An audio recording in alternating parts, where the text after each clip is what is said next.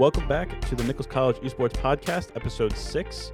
And today we have a special guest. We have Jared Mayman, a senior at Nichols College. And today we're going to be asking him a couple questions about some of the games he plays, as well as just having a general discussion with him, along with the three of us, as usual, Tim, Steve, and Brendan. So, Jared, how you doing today? I'm doing good, pretty good so far. Thanks for having me on, guys. Yeah, no problem. So what do we want to get into? Well, I have heard through the grapevine from Dave that you are looking to get Overwatch on this campus. Yes, sir. And how is that looking? Like, what is your ideas? What do you? I know you're going to talk to Engelmeyer about this, and you said Bill Boffey. Just give us a picture of what you're looking to sort of bring to the table and say to them. Yeah. So right now, the way that the structure kind of works is we had a couple games coming in that were just already approved. We knew we were going to do, like 2K and Rocket League. They're like basically PG games. Everybody can kind of get behind them. There's nothing to really worry about. So those were pretty much golden. Then when we brought on League of Legends, now when we're looking at Overwatch, we've been going through Bill Boffey. So he's been kind of able to approve all of the new games that we've started playing so far.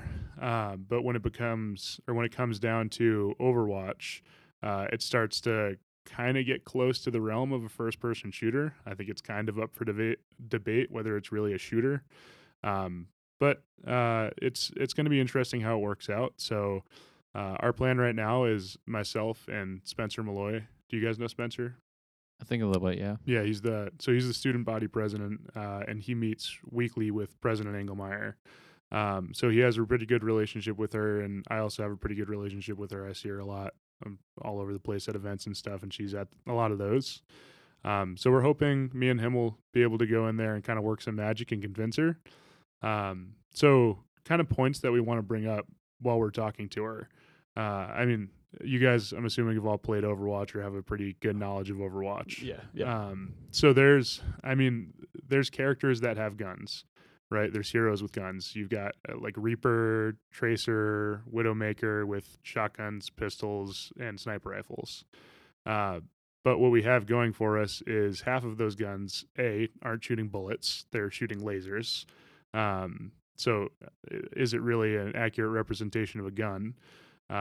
B, the game is pretty cartoony. So you look at games like Fortnite that has a huge cult following of young kids because their parents are okay with them playing a game that's cartoony. There's no gore, there's no dismemberment or blood. And it's the same case with Overwatch. So we're going to kind of try to go in with those points. I think the main opposition we're going to run into is President Engelmeyer's more or less her main concern is that if we start playing first-person shooter games, it reflects poorly, and it says we approve of these games, we condone what's happening in the games, and she's worried that that'll affect the public opinion of Nichols. And I can completely understand that. I think you guys would agree if we tried to pull on a game like Call of Duty. I mean, there's been a lot of research into Call of Duty, whether or not it makes kids more violent. It doesn't. But that's still public opinion. People think violent games make kids violent. With Overwatch, we really don't think it's a very violent game. I mean, you're not even really killing heroes. You're eliminating them. You're respawning.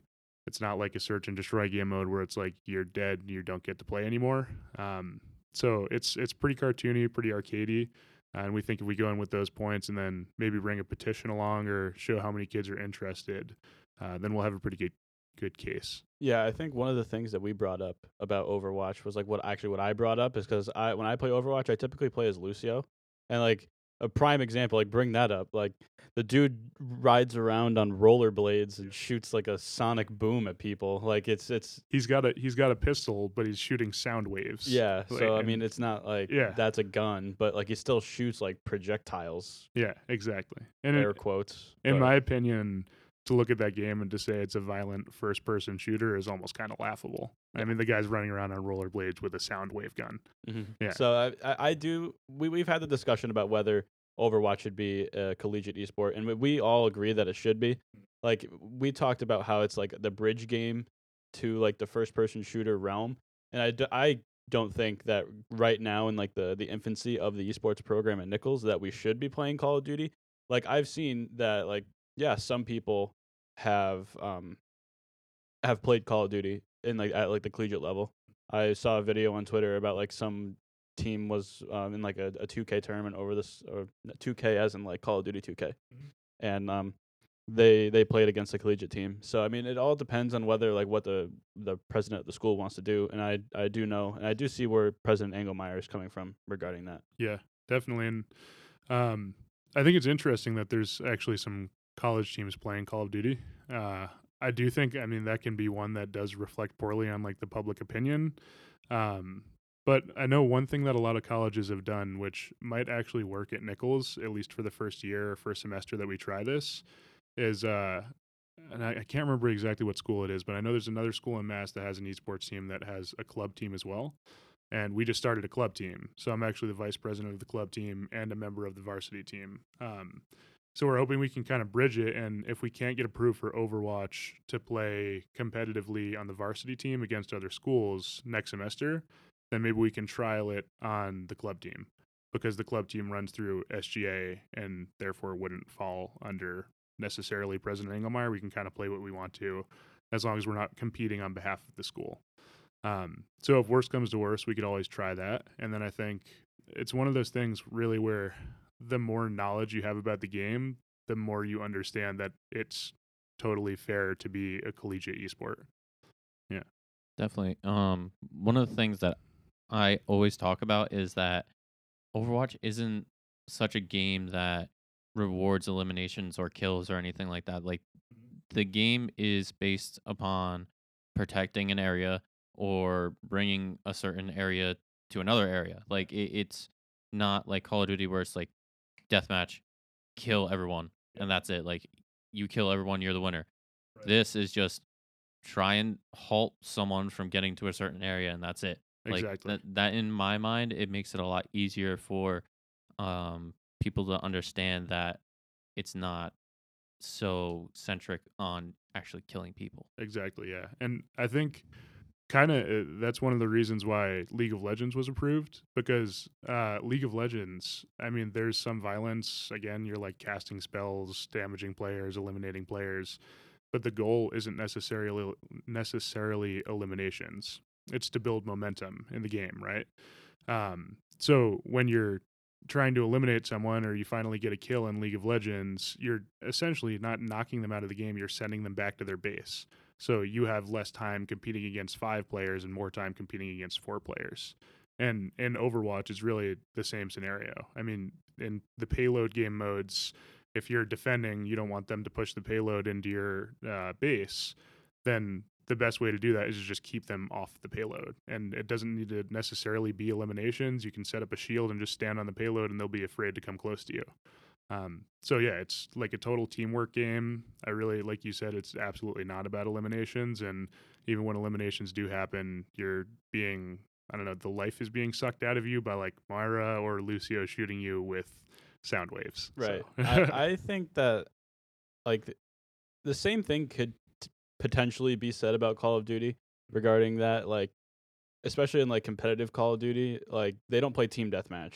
They play like game modes that is centered around an objective, and killing or eliminating the other team just facilitates you winning the game. And that same thing could be said about Overwatch. The same thing could be said about other games that like League of Legends, where like the killing will always be, or eliminating will always be, an aspect of those games, but it's not like the core aspect. It just facilitates you in the success of your team. Yeah, and in Call of Duty, it's always been that game, that bloody dismemberment kind of game. But that's why people like companies like Activision added in the filters, the dismemberment filters. And I don't know if you guys watch a lot of Call of Duty like streamers and stuff. A couple of them that are quote unquote family friendly have those filters turned on, and nobody has a problem with it. Twitch doesn't have a problem with it. They don't age restrict it anymore because they turned on those filters. So if that's like an option that colleges could do to potentially get Call of Duty into the arenas. Yeah, well, didn't Advanced Warfare have like for their competitive, they had paintballs? Yeah. So it wasn't like actual bullets; it was paintballs for their competitive Call of Duty season, which I thought was interesting. I mean, they haven't done anything like that since then. No. But if you want to think about doing that, maybe you should add it in because it will make it a lot more family friendly, I guess. Yeah. I did want to get your thoughts, Jared, on Overwatch 2. When we talked about it on the pod initially before it was even launched, I said that I believed Overwatch didn't need a sequel. I think it was just a game that needed a bunch of upkeep and adding new characters, which they have done. They've added new maps and new characters, but after seeing the BlizzCon trailers for like the new story mode and everything, I'm fully invested in Overwatch 2 because I think the story mode looks so good. Yeah, absolutely. Yeah, what are your thoughts on Overwatch 2? What did you think? I think overall, I'm not sure the game was entirely necessary. I think Blizzard could have taken some of the stuff that they're putting into the game and just bundled it and put it into a different game. But I actually really love what they're doing with Overwatch, and it almost kind of reminds me of what Fortnite just did. Fortnite's a game with a competitive scene, and they know if they release a new game, that competitive scene is going to be split up. You're going to split up the player base. People aren't going to know, are we still playing Overwatch 1 or Overwatch 2? And so Fortnite just did, I mean, they came out with Fortnite Part 2, right?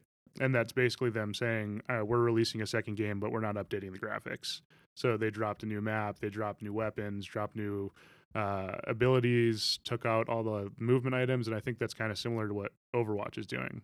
So they're trying to make the game fresh again, getting people back into it again, increasing the competitive scene while keeping the whole player base together. And I think what they've done is really impressive. Yeah, the one thing I was concerned about was that with the Overwatch 2, they were going to get whole new heroes into it, and that was my main concern because like people who had played Overwatch and they have like this one character that they put like 5,000 hours into, and then they're just gone like the next year when you switch over to Overwatch 2. And I do like that they're actually like updating character models and everything like that, making them look different, making they're updating the graphics a little bit, I heard, but not anything like substantial, which like I think it was definitely something that didn't technically need to be done, but I like that it is being done because I think they're doing a good job at it. Yeah. And I think progress is really important to players in competitive games.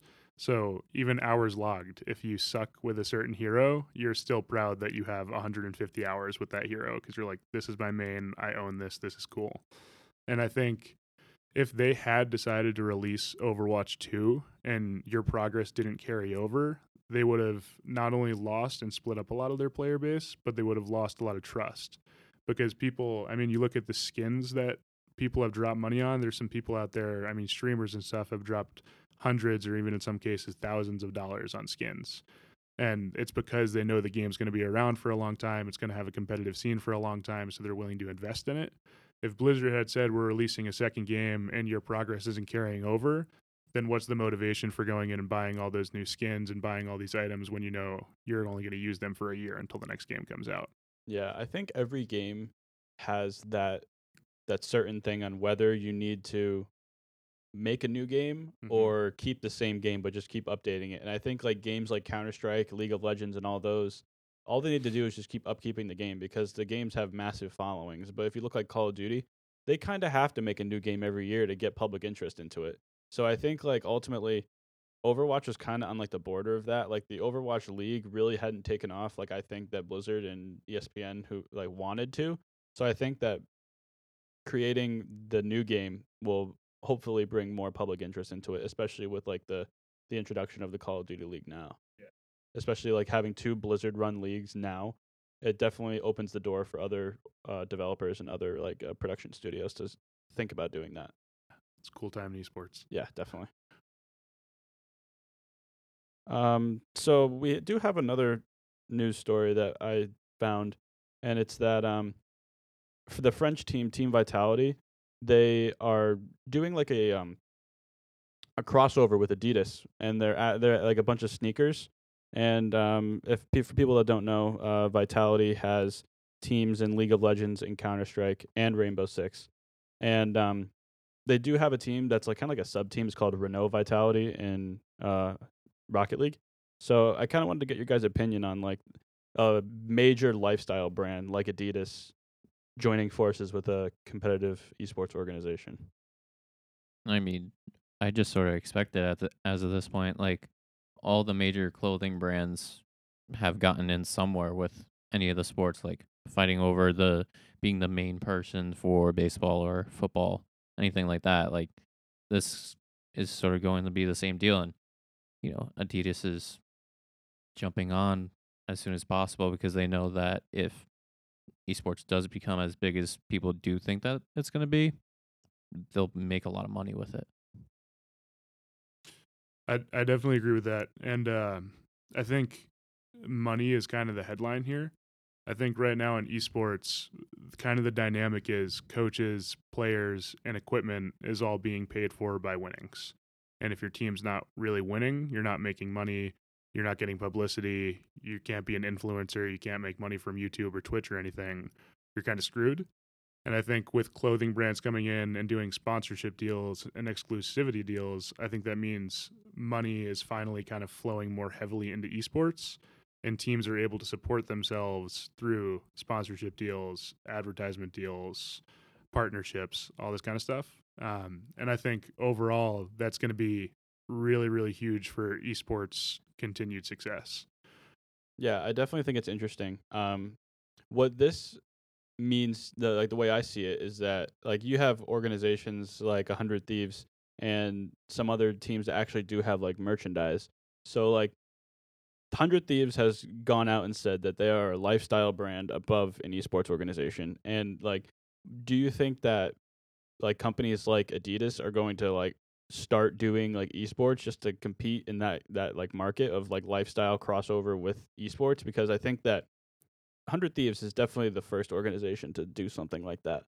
And I think that it's really interesting that they don't explicitly say that they're a lifestyle brand or that they're an esports organization. They say that they're both. And I feel like Nadeshot has done an excellent job of like maintaining the image of being able to support both of those things.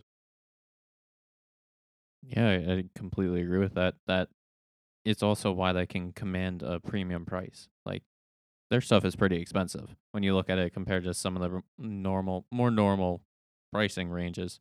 But that's because they own their brand and that's it. Like you can't get anything else besides them. It's not like a widespread like, oh, this is all of Adidas stuff. It's basically the same thing as Nike, same thing as Under Armour. Like they're all very, very similar. Like they have their own specific brand, their own specific style. And that's what creates them to have that premium price. Yeah, or like another example, Champion with FaZe. The FaZe hoodies with Champion sponsorship, like $80, and they're all sold out. And you go on eBay, and they're looking for $500 for one of those hoodies. It's just a hoodie. Mm-hmm. It's just a hoodie with a Champion mixed with a FaZe logo. Yeah, like it's crazy. But I do think that 100 Thieves can't afford to do that because they are a like very exclusive brand, and like even like you said, they command that market for 100 Thieves apparel, and yeah, they sell their stuff for like super expensive, but at the same time they sell out in like 15 minutes. Mm-hmm. So it's just crazy. Like to see like the popularity of that brand like skyrocket like that. I think that's why Adidas is doing this, because they know that like French esports is massive, and especially with the largest team in France with Vitality, it's something that I don't think they probably could have passed up. To answer your earlier question a little bit too, you were talking about are other companies going to start doing similar things?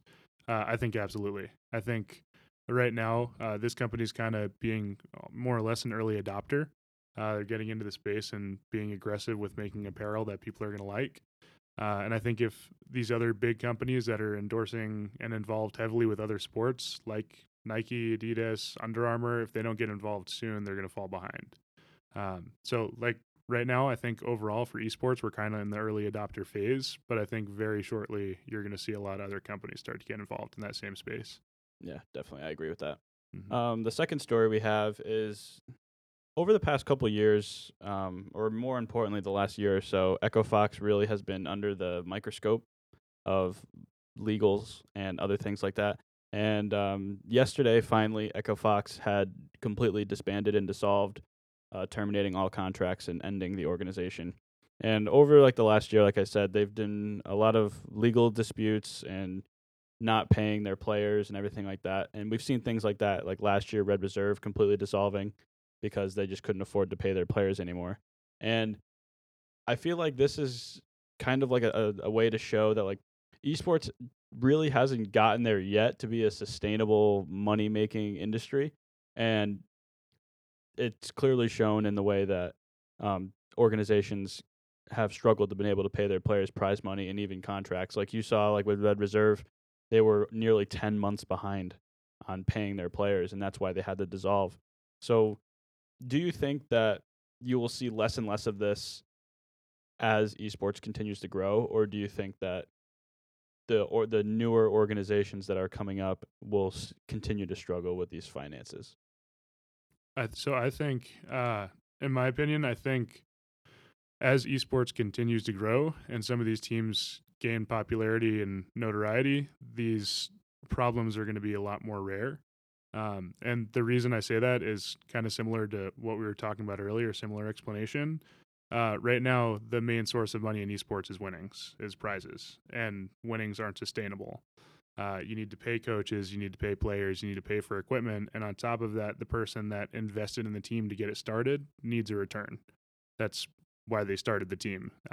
Either they love esports or they're looking for money, and in a lot of cases, they're looking for money, especially with some of the team managers and owners coming over from basketball and starting esports teams. They're in it for the money. They're in it for the publicity. So I think as it gets more popular and some of these big name brands get on and start doing sponsorship deals and advertising deals, all that kind of stuff, these problems are going to go away because esports will be more sustainable as a money making sport. And on top of that, players won't need as much compensation from prizes because they'll have individual sponsor deals eventually. So, I mean, you look at the NFL, like the Seahawks are a great team. They make a lot of money, and Russell Wilson's happy with his contract, but he's also got sponsorship deals. So he's making money on the side. And I think as esports gets bigger, that'll happen to more players and more teams.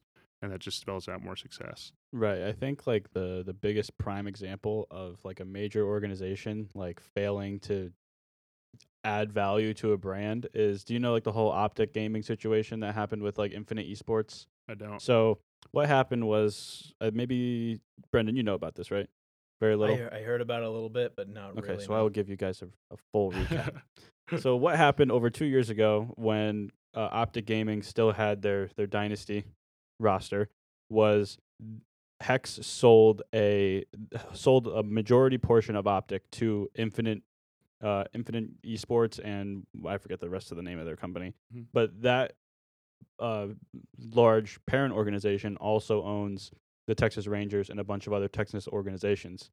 And what they did was they basically took the company from Hex and completely changed it, added like a bunch of different stuff to Optic, and basically like ripped the identity from away from the brand.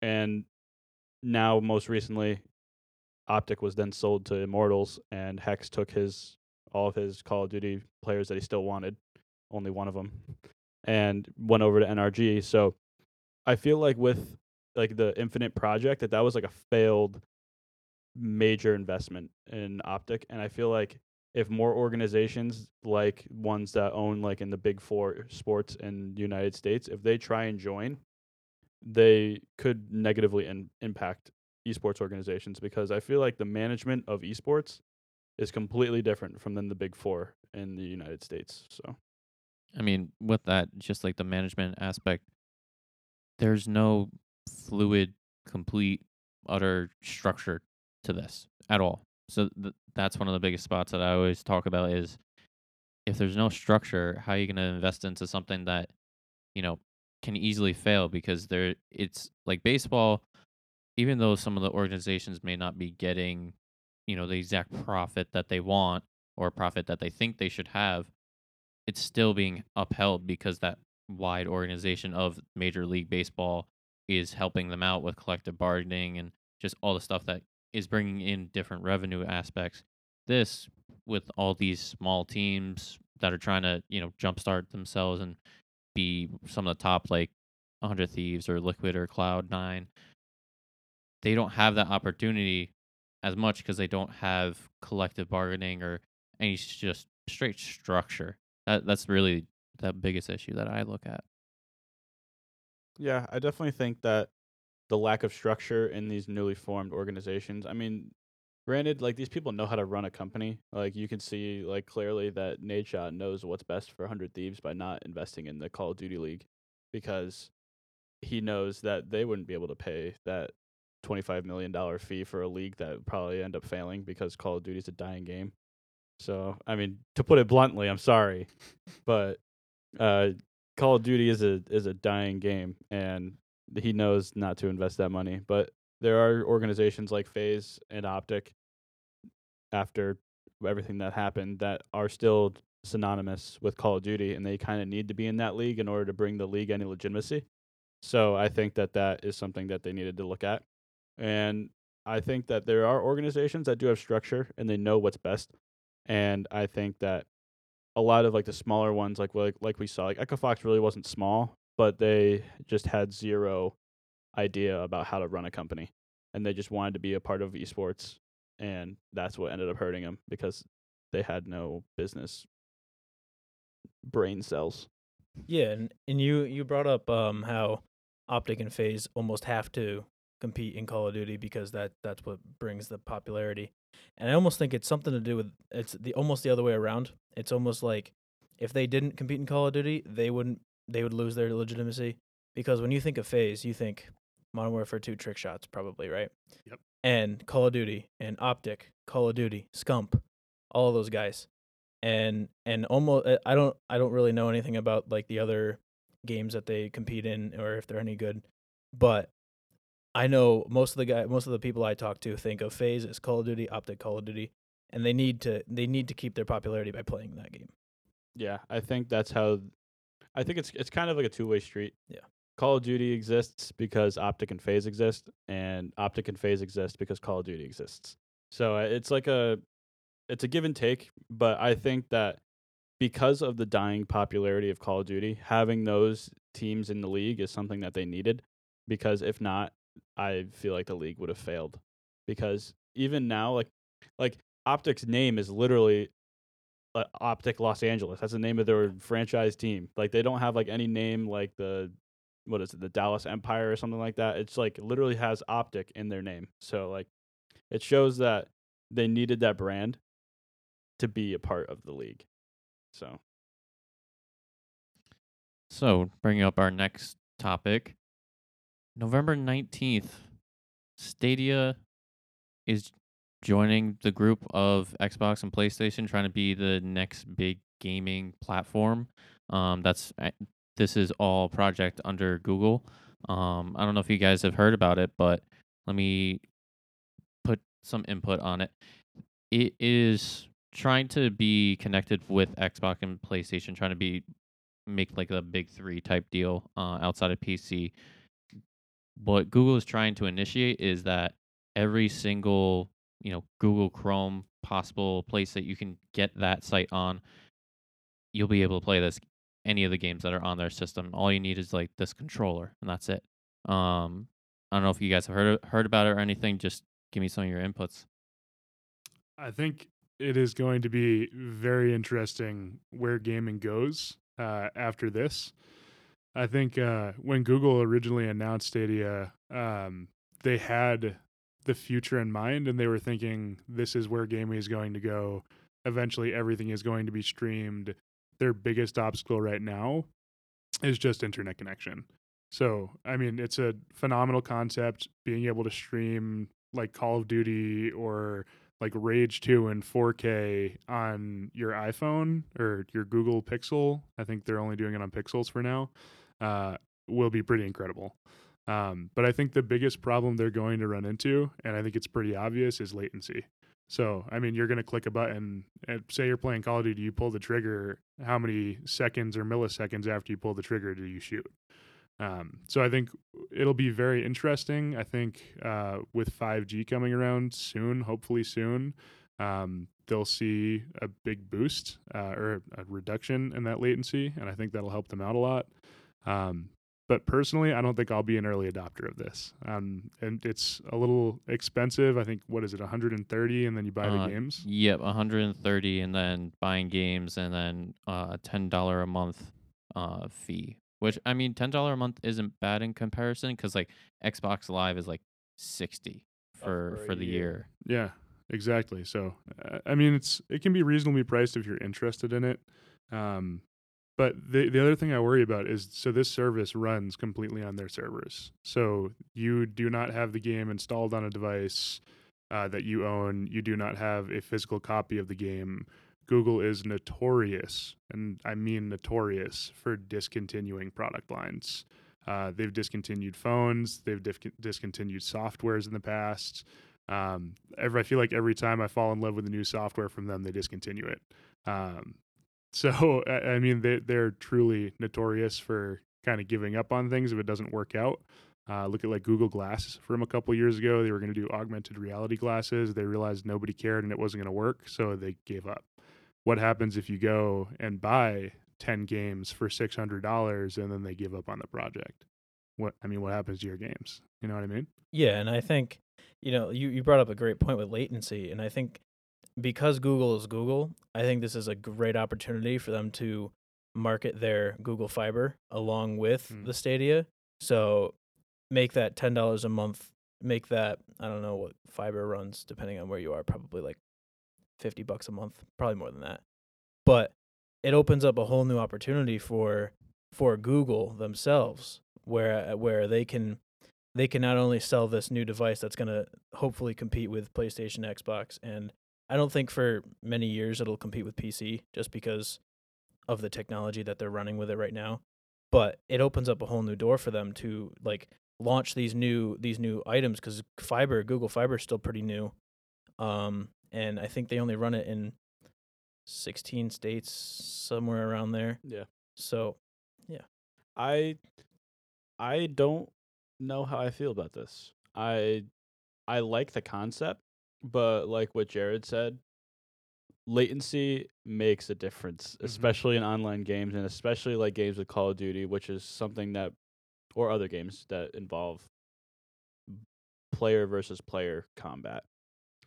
I think initially I 100% think latency is going to be an issue because those people just don't have it there with them. They basically have to travel across the country in order to reach their phone. I mean, granted, technology has definitely grown where that could be a potential to where like latency isn't really an issue, but I think it will be.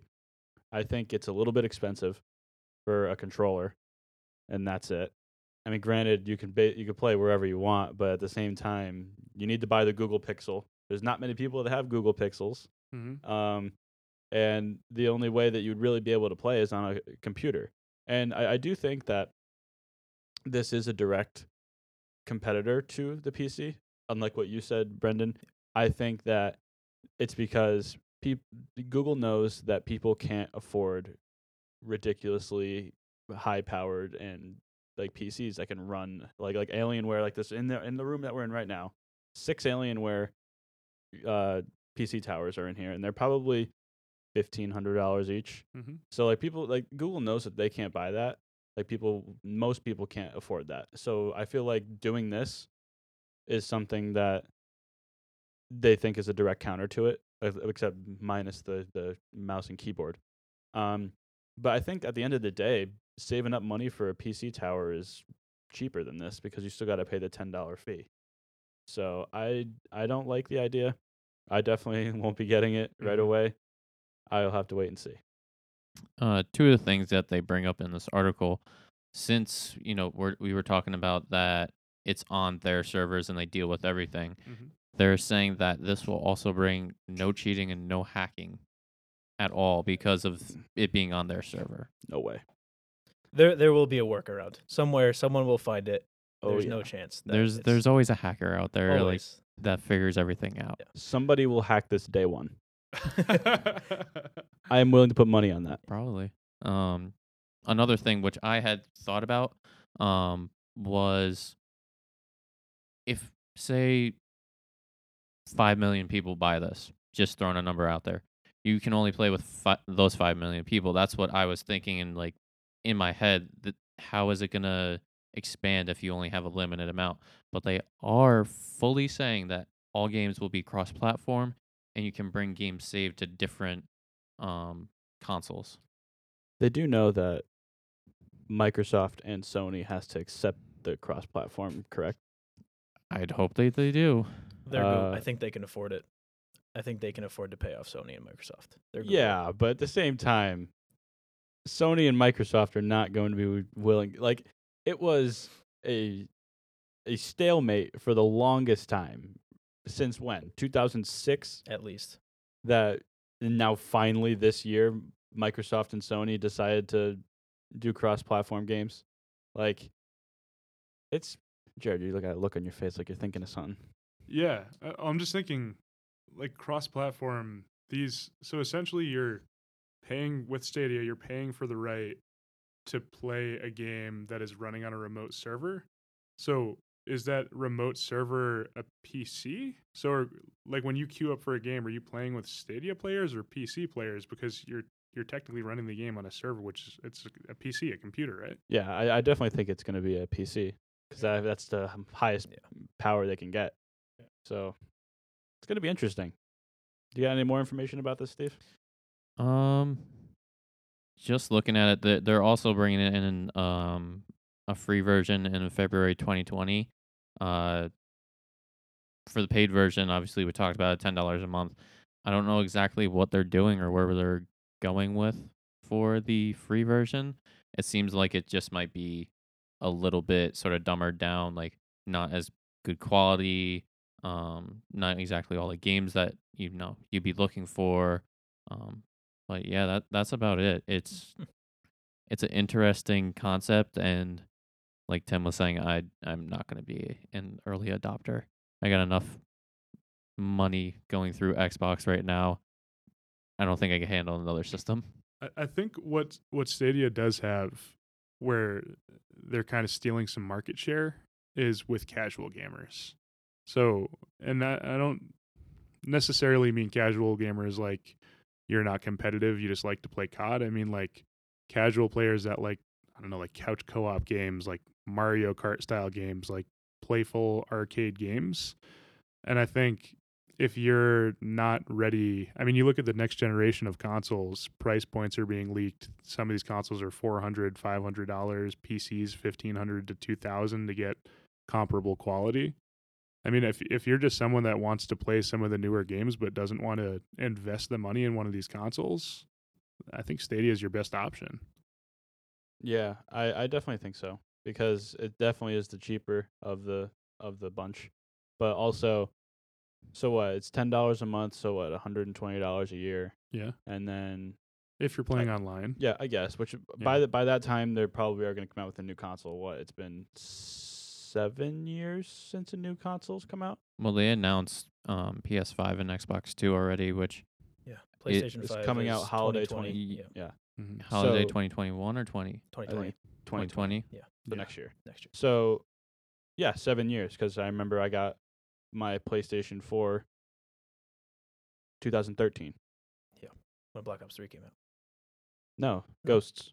Ghost. Ghost You was got the game yours that came early, with it. Yeah. I got That's it right. like the day of. That's right. I had hives, and I went to GameStop. It sat outside Black Friday and got it. Someone's So- committed. Hell yeah.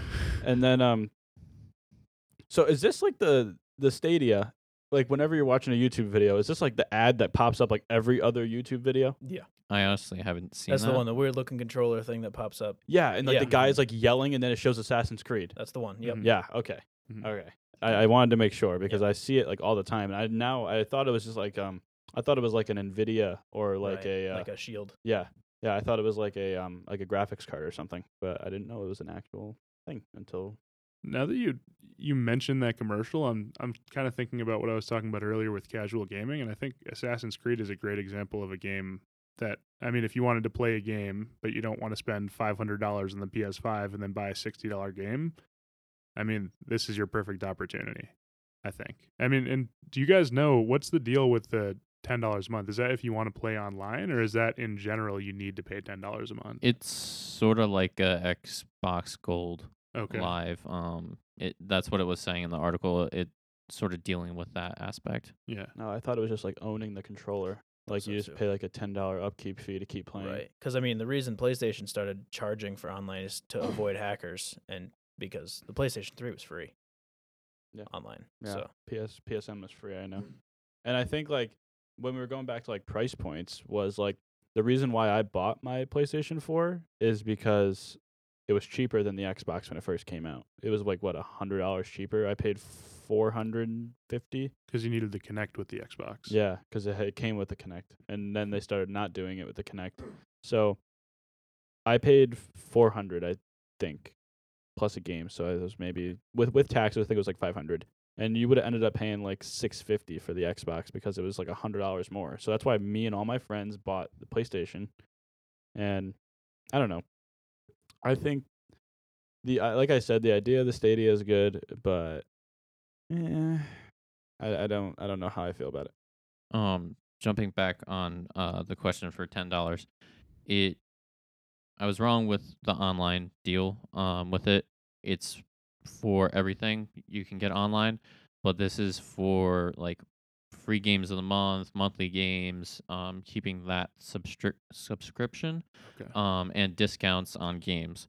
But the thing is, that's not until February 2020. Gotcha. So you're gonna have to pay the $10 a month until February 2020. So it's like Xbox Game Pass. Yeah. Yeah. Or PlayStation Plus. Okay. All right. Wow. What other things do we have to talk about? One thing that had been brought to my attention with Dave, ex Nichols alum, has this company. I forget, it's like a ritual something. I forget exactly what it was, but basically they're talking about almost sponsoring us in a way, and like having our first, company connected with us.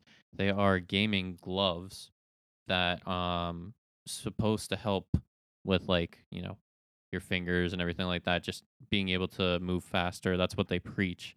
Any thoughts on like what if gaming gloves are going to be a thing, or if that's just, just a random idea? I don't know. I know that like because I watch a lot of Counter-Strike, and I know that they keep like hand warmers by their like keyboards, and they like hold them after each round. So I mean, I don't think gloves would work well with PC, but I do think that maybe they could work for consoles. I don't know. Are they like fingerless gloves? Yes, they're fingerless. It's Oh, okay. it's So then, it's yeah, then ritual motion. They have fingerless gloves. And they're supposed to help with just mobility.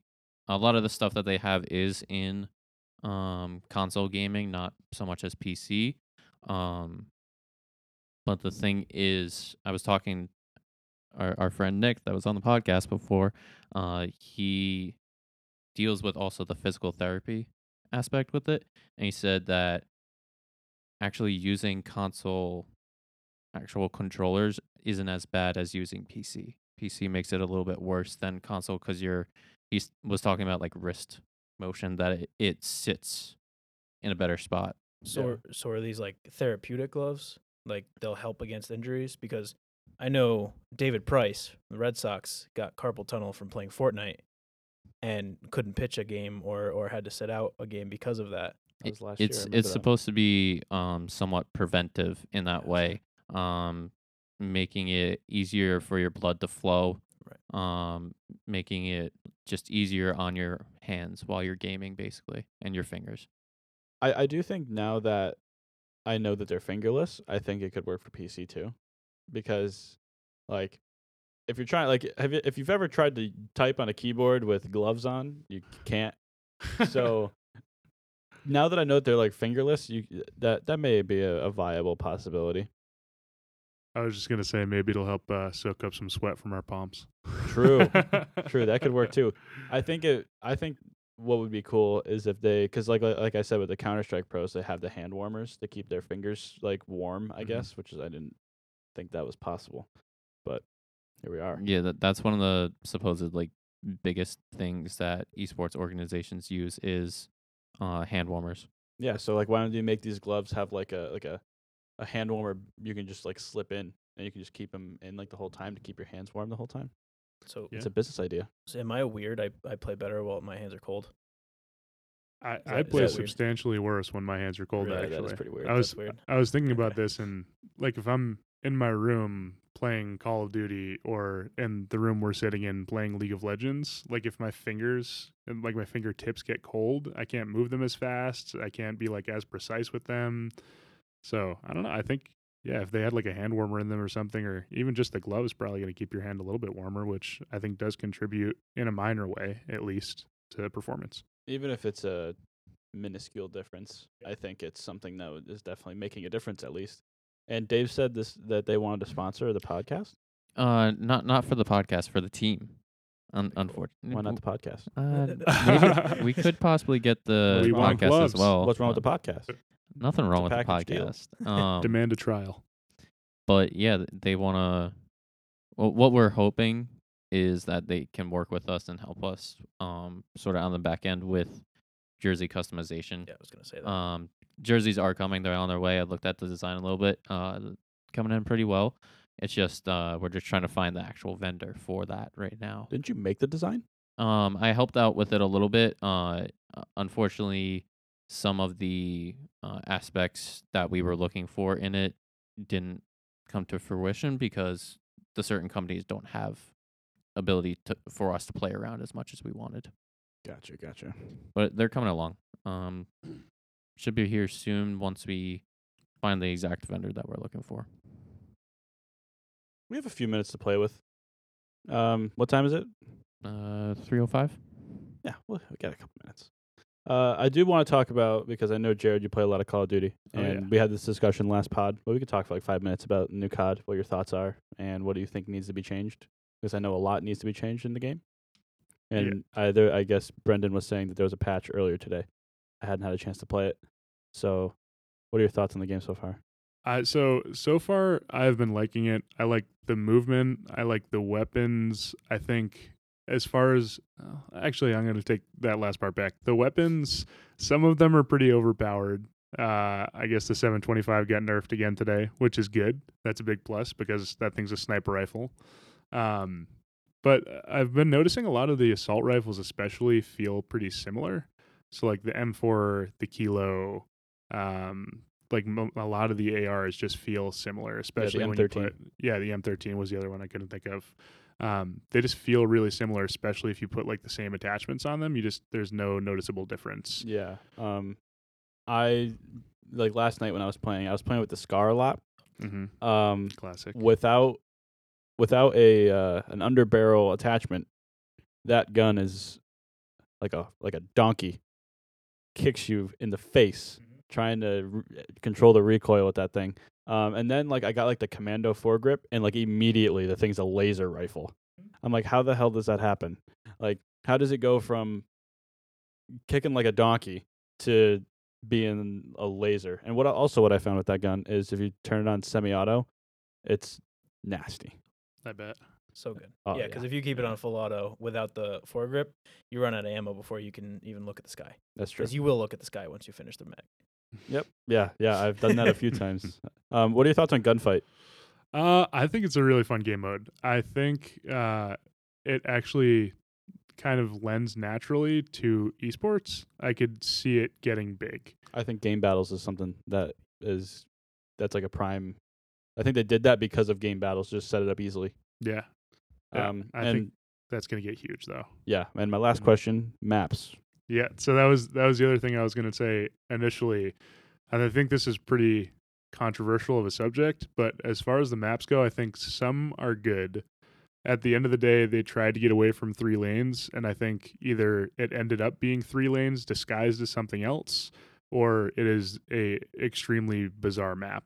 So like the one with the buses, is that Piccadilly? I get the names mixed up. Yeah, that map is brutal. Awful. Like they tried to get away from the 3 lanes, so they made a big circle, and a spawn is the most campable spawn in any game ever. And every spawn, it's just like, it is basically a big circle, and anybody can spawn anywhere, and you could be looking one way, and somebody spawns behind you because the outskirts of the map from where everybody's fighting is so far away that like the game spawns anybody wherever. Or even better, when your character yells "enemy by the buses," and there's 12 different buses on the map. So many sets of So buses. you have no so idea. many sets of goddamn buses. Well, when the character says anything in the game, oh, enemy spotted. I'm like, yeah. Oh, where's that? Because I have no idea. There's nothing marked anywhere. I don't see anything on my screen that says this is where this is. And we are a very strong, strongly against Euphrates Bridge on this podcast. Yes. That map, terrible. Yep. Terrible. Whenever it pops up in the pregame lobby, I leave. I quit. Although, Yep. try the MP5 on Euphrates Bridge. 78 kills Wow. yesterday. Yeah, it's okay. I probably won't even play the map ever. Yesterday, my friends and I played the Shoot House 24/7, and that was a lot of fun. Yeah. That's the best map in the game. With the And 725, it's actually a map where I enjoy using the 725, and I don't feel like a jerk.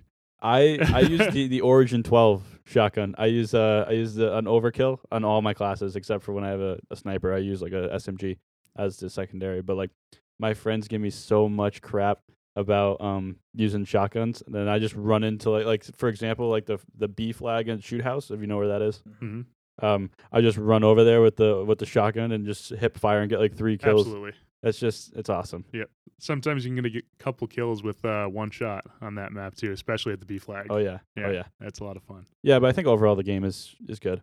I think it's a good game. Though one last thing that I'll say about maps is I think there's one map that was done right, and I think that's Hackney Yard. I don't know if you guys agree, but I love every part of that map. More or less, it's a traditional 3-lane map. You've got the middle and then the 2 buildings on the sides.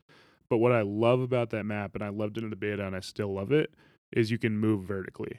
There's so many spots where you can climb, get new vantage points. People aren't expecting you to pop out of a certain spot, and then you're above them out of nowhere. And I think it's brilliant. I love that map, love playing that map, get excited every time it comes on. Yeah, but it rarely comes on. It's true. I think that is my favorite map that was standard, came standard with the game. But I am a very I dislike strongly verticality in maps. I know that you said that you like verticality in maps. I hate it. I don't like people shooting me from a 3-story window when I'm on the ground. And I think that's like I said, Shoot House is probably the best map in the game, but it also has a lot of places where you can die from.